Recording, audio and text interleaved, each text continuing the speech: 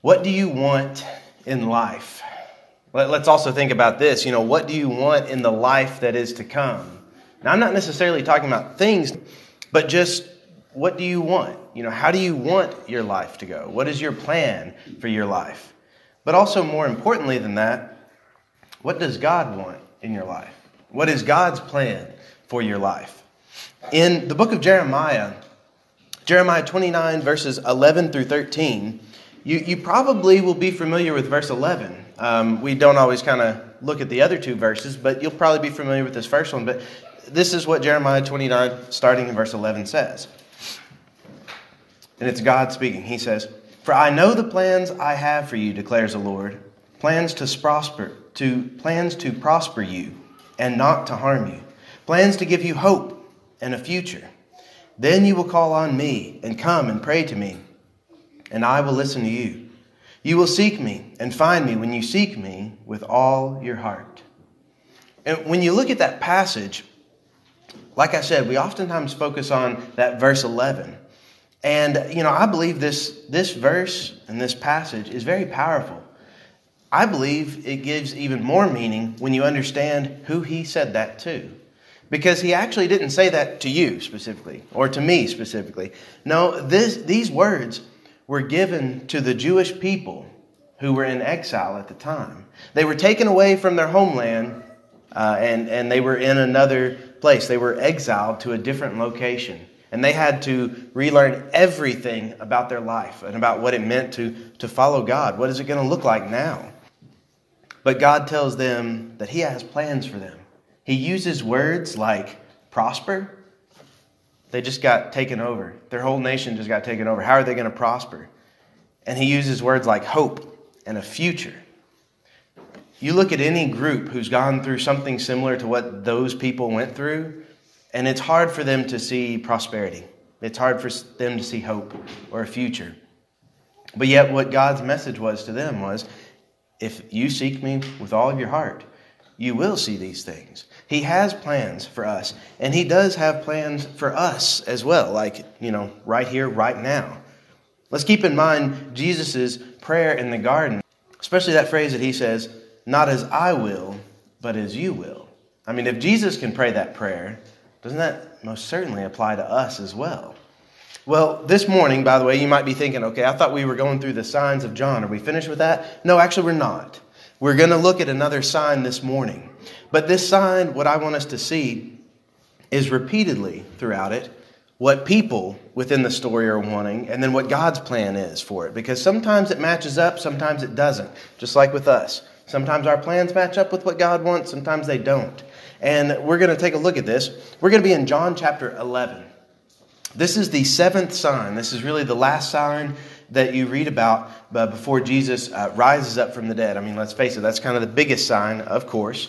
But this one is pointing toward that. And it's a friend, Lazarus. You probably already know what's going to happen, but let's take a look at it together. John chapter 11, verses 1 through 16. Now a man named Lazarus was sick. He was from Bethany, the village of Mary and her sister Martha. This Mary, whose brother Lazarus now lay sick, was the same one who poured perfume on the Lord and wiped his feet with her hair. So the sisters sent word to Jesus, "Lord, the one you love is sick." When he heard this, Jesus said, "This sickness will not end in death. No, it is for God's glory, so that God's Son may be glorified through it." Now Jesus loved Martha and her sister and Lazarus. So when he heard that Lazarus was sick, he stayed where he was 2 more days. And then he said to his disciples, "Let us go back to Judea." "But Rabbi," they said, "a short while ago the Jews were trying to stone you, and yet you are going back?" Jesus answered, "Are there not 12 hours of daylight? Anyone who walks in the daylight will not stumble, for they see by the world's light. It is when a person walks at night that they stumble, for they have no light." After he had said this, he went on to tell them, "Our friend Lazarus has fallen asleep, but I am going there to wake him up." His disciples replied, "Lord, if he sleeps, he will get better." Jesus had been speaking of his death, but his disciples thought he meant natural sleep. So then he told them plainly, "Lazarus is dead. And for your sake I am glad I was not there, so that you may believe. but let us go to him." Then Thomas, also known as Didymus, said to the rest of the disciples, "Let us also go, that we may die with him." Okay, so let's take a look already in this story of what we want and what God wants. So what we want, let's look at the perspective from the disciples. When you look at their statements, you see like in verse 8, right there they start saying, well, a short while ago the Jews, they tried to stone you, and yet you're going back there. What they were wanting was safety. Let's face it. Don't we want safety too? I mean, wouldn't we like to be safe in this world? And they wanted to know, why are you wanting to go back there? They were just trying to kill you. It makes sense to stay away. But yet, another thing that they wanted is very important. Because when you look on down in verse 16, they're able to make this statement, "Let us also go, that we may die with him." And I don't know if you look at that, like even in that video, and I always kind of think that's a weird statement to say, but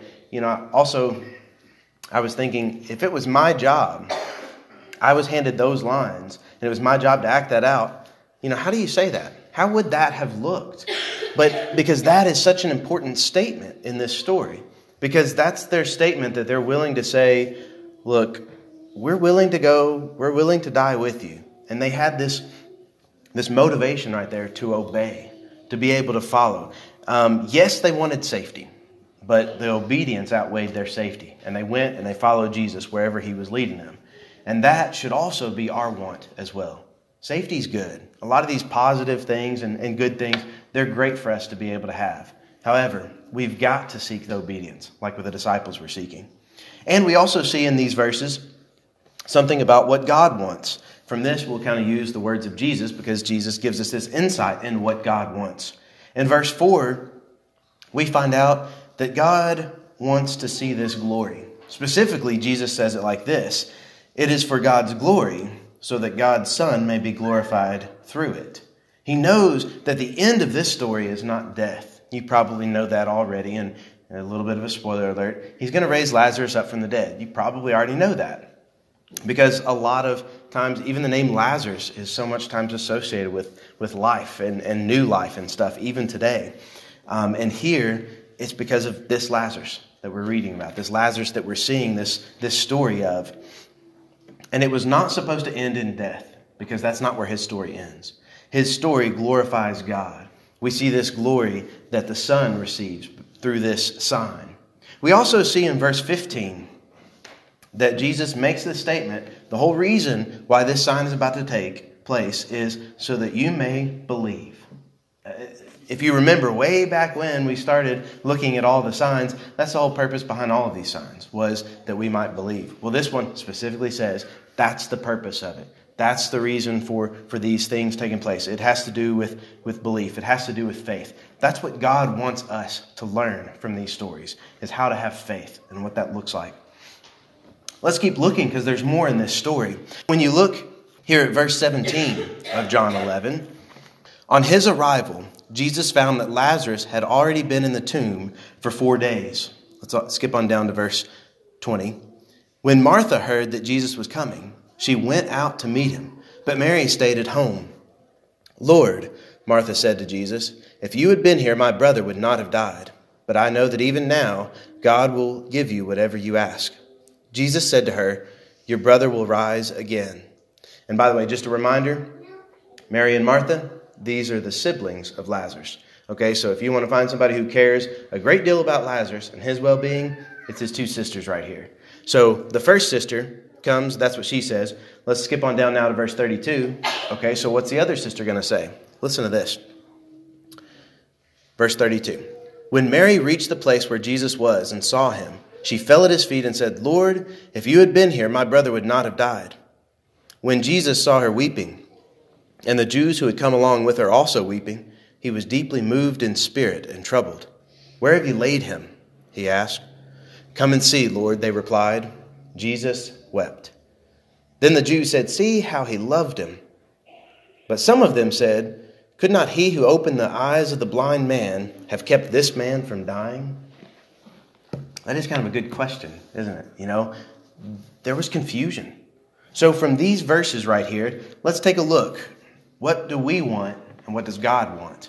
Well, when you look at Martha and you look at Mary, if you compare their first statements to their Lord, it's almost identical. It's both of them just say, if you had been here, my brother would not have died. Martha says it in verse 21, and then Mary says it in verse 32. But they both say almost the exact same thing. So what is it that they wanted here? What is it that we want oftentimes? That is, they wanted to avoid suffering. They knew that their brother was sick. I mean, that's why they sent messengers to go tell Jesus so that he could come and hopefully heal him. And, this was going to end in something great. But instead, their brother died. They didn't understand that. Why is this going on? Why did God allow this to happen? Why did Jesus delay? Why didn't he come immediately? What is going on here? They didn't know. But they knew this. They knew if he had been here, then their brother would not have died. But he wasn't there. Jesus wasn't there at that moment. And their brother died. And they had questions. They wanted to know. They wanted some of these answers. What does God want? Well, in verse 23, what we find out from the words of Jesus, what God wants, and that is he wants us to trust him. That's just like before. He wants faith. He wants belief. Well, what Jesus says is, your brother will rise again. Sometimes we don't always have all the answers. We don't always know why God does things the way that he does, or why he allows certain things, or why he doesn't allow some other things that we think would be a good thing. That's not always our job to figure out all those things. Let God do that. What our job is to recognize what God does want from us. And what he wants us is to realize there is a bigger picture. There is a bigger story. And there is this hope. Borrowing the words from Jeremiah again, to those in exile, he said that he had plans for them to prosper. He had plans for hope, plans for a future. They had no clue how that was going to look. They had no clue how that was going to work out in their lives. But God told them, if you seek me, then you'll see these things. And that's the same type of thing that Mary and Martha were called to. This is probably one of the worst times in their lives. One of the worst things that's ever happened in their lives has just happened. Their very, very, very close brother has just died. And Jesus wasn't there. They felt alone. What do we do now? Well, thankfully, there's more to this story. John chapter 11, verses 38 through 53. Jesus, once more deeply moved, came to the tomb. It was a cave with a stone laid across the entrance. Take away the stone, he said. But Lord, said Martha, the sister of the dead man, by this time there is a bad odor, for he has been there 4 days. Then Jesus said, did I not tell you that if you believe, you will see the glory of God? So they took away the stone. Then Jesus looked up and said, Father, I thank you that you have heard me. I knew that you always hear me, but I said this for the benefit of the people standing here, that they may believe that you sent me. When he had said this, Jesus called in a loud voice, Lazarus, come out. The dead man came out, his hands and feet wrapped with strips of linen and a cloth around his face. Jesus said to them, take off the grave clothes and let him go. Therefore many of the Jews who had come to visit Mary and had seen what Jesus did believed in him. But some of them went to the Pharisees and told them what Jesus had done. Then the chief priests and the Pharisees called a meeting of the Sanhedrin. What are we accomplishing, they asked. Here is this man performing many signs. If we let him go on like this, everyone will believe in him, and then the Romans will come and take away both our temple and our nation. Then one of them, named Caiaphas, who was high priest that year, spoke up. You know nothing at all. You do not realize that it is better for you that one man die for the people than the whole nation perish. He did not say this on his own, but as high priest that year he prophesied that Jesus would die for the Jewish nation, and not only for that nation, but also for the scattered children of God, to bring them together and make them one. So from that day on, they plotted to take his life. And in these verses, we see the more complete plan of God, what his plans were all along and what he wanted out of this. When we back up to verse 39, we find out what we want sometimes. And here, what Martha says after she is told to remove the stone, she says, it's been 4 days. There's a bad odor. There's a smell. She's coming up with some of these excuses instead of God said to do this, Jesus has told her to remove the stone. Well, what do we do at that point? I mean, we can find excuses sometimes on why that doesn't make sense, why we perhaps shouldn't do that, just like she does in verse 39 of this passage. But yet, when it comes down to it, they still had this obedience. They still did exactly what Jesus said. They did roll the stone away, and they saw something great. They saw something wonderful. And this passage, I believe it shows us that God asks us to do what we can do.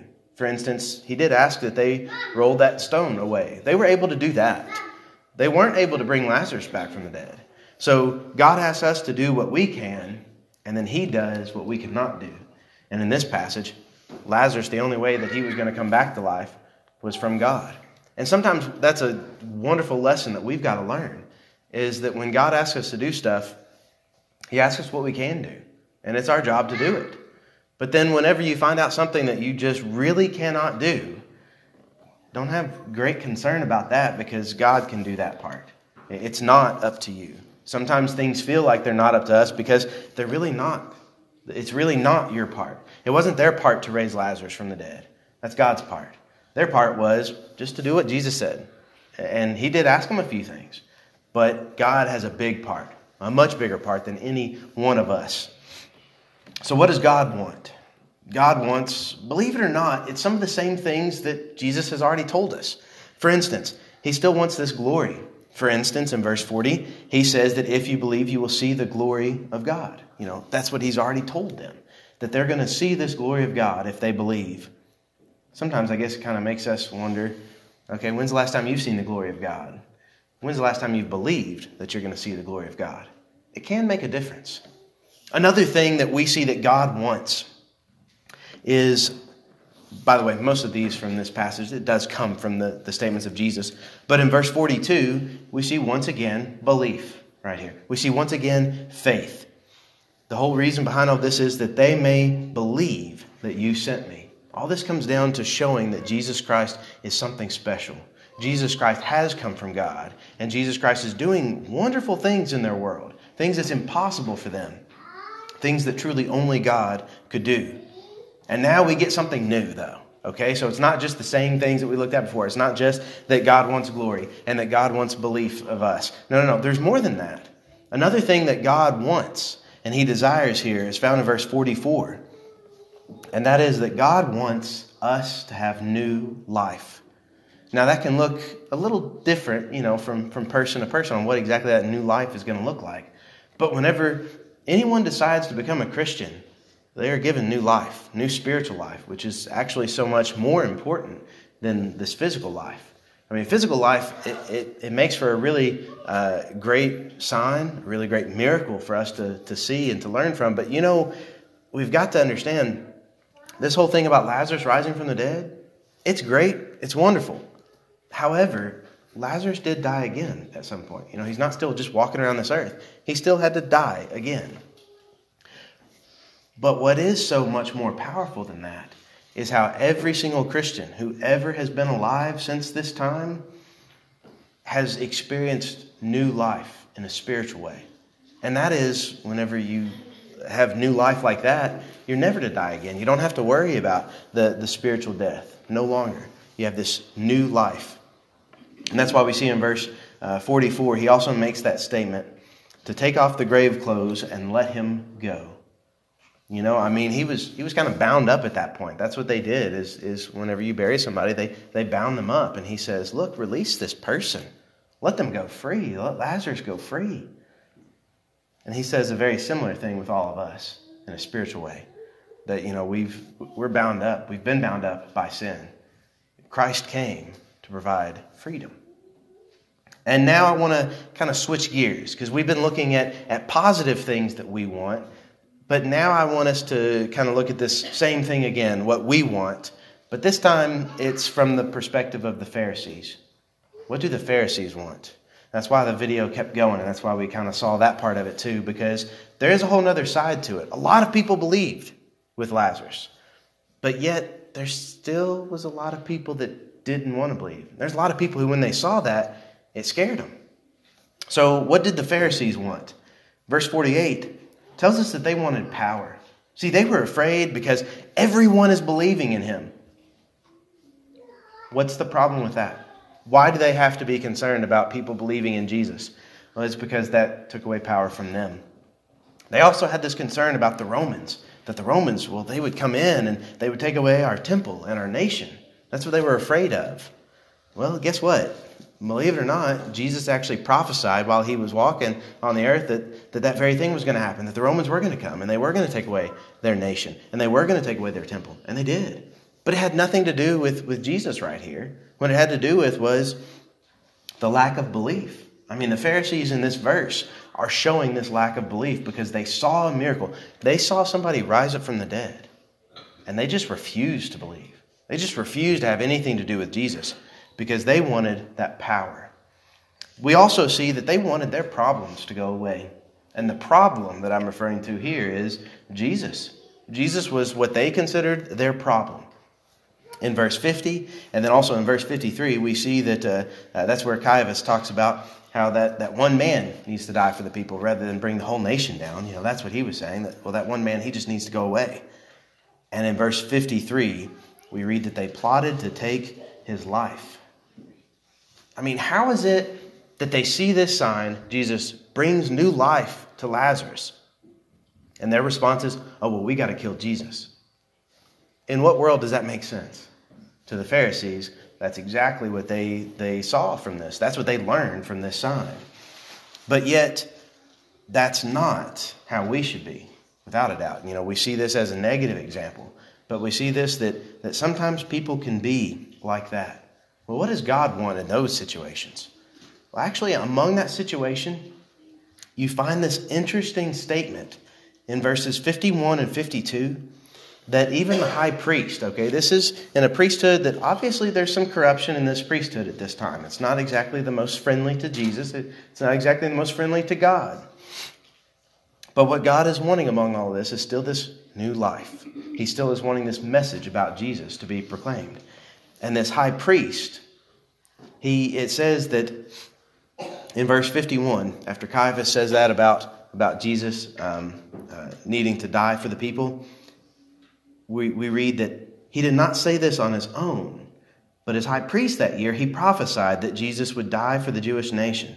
And not only for that nation, but also for the scattered children of God, to bring them together and make them one. See, that's what God wanted. God actually had these prophetic words come out of the mouth of this high priest who is wanting to kill Jesus, but he still is speaking this prophecy.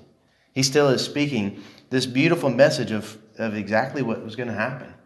That the message of God, the message of Jesus Christ, it's not just about Israel. It's not just about that one nation. No, it's for all of these children of God who are scattered all over the world. Now, for us, it looks a little different because we're literally on the other side of the world. This isn't really news to us.